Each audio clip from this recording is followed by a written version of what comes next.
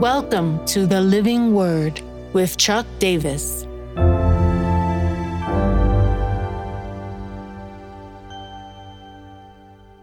Second Peter 2, 4-11, Judgment.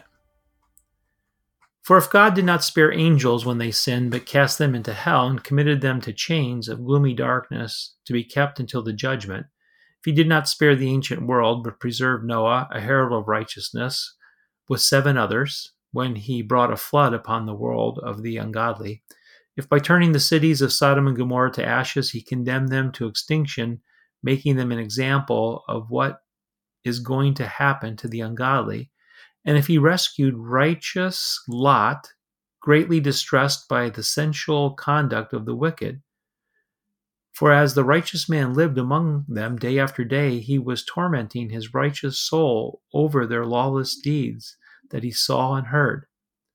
Then the Lord knows how to rescue the godly from trials, and to keep the unrighteous under punishment until the day of judgment, and especially those who indulge in the lust of defiling passion and despise authority.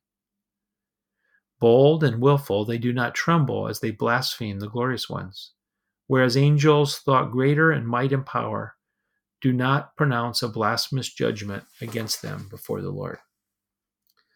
There's a lot happening in this passage, a lot of references to the Hebrew scriptures and the story of the people of Israel. There's angels and judgment happening here. Is this a reference to the fall of angels initially? It's certainly deeply rooted in the Hebrew thought. It's the pre-rebellion that happens on earth, because it's one of the fallen angels who lead this. Some have interpreted this passage to be a reference to Genesis 6, which talks about the sons of God. I don't think it really fits here completely. I think it's more this aspect of the heavenly rebellion and God dismissing these angels from his presence. There's the reference here to Noah, to Sodom and Gomorrah, and judgment that's happening. I think one of the things that's being captured here is that rebellion is not new to humanity.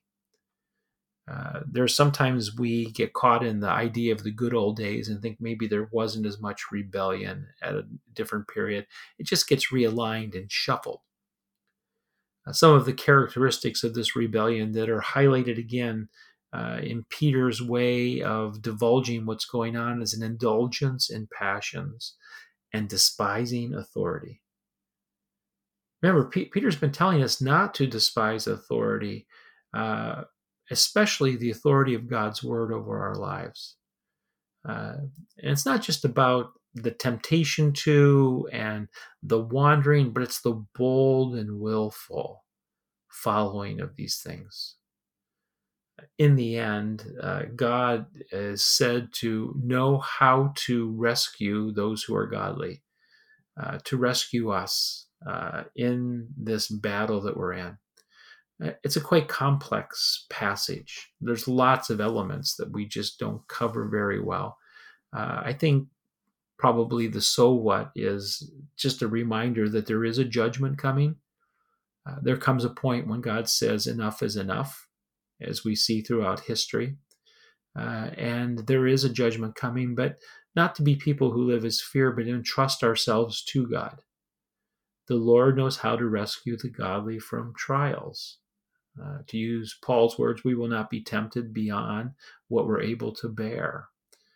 The now what in this moment is a fresh invitation of the Holy Spirit to inflame our faith, to make us fully alive in Christ, so that we will have what we need to be fruitful, to live out what's already been given to us, according to Peter, for life and godliness, to watch it bubble up within us as the Spirit bubbles up, to make us victorious and overcomers in the world in which we live. And so, Lord, we do invite your Holy Spirit to take us over again. We do not want to lose this aspect of your hallowed name, your holiness. Yes, you are close as Abba Father, but you are also one that needs to be feared and rightly understood. So in that space, we acknowledge the judgment that is coming, but we are not people who acknowledge it in fear. We entrust ourselves to you. Do your work in us, we pray. In Jesus' name, amen.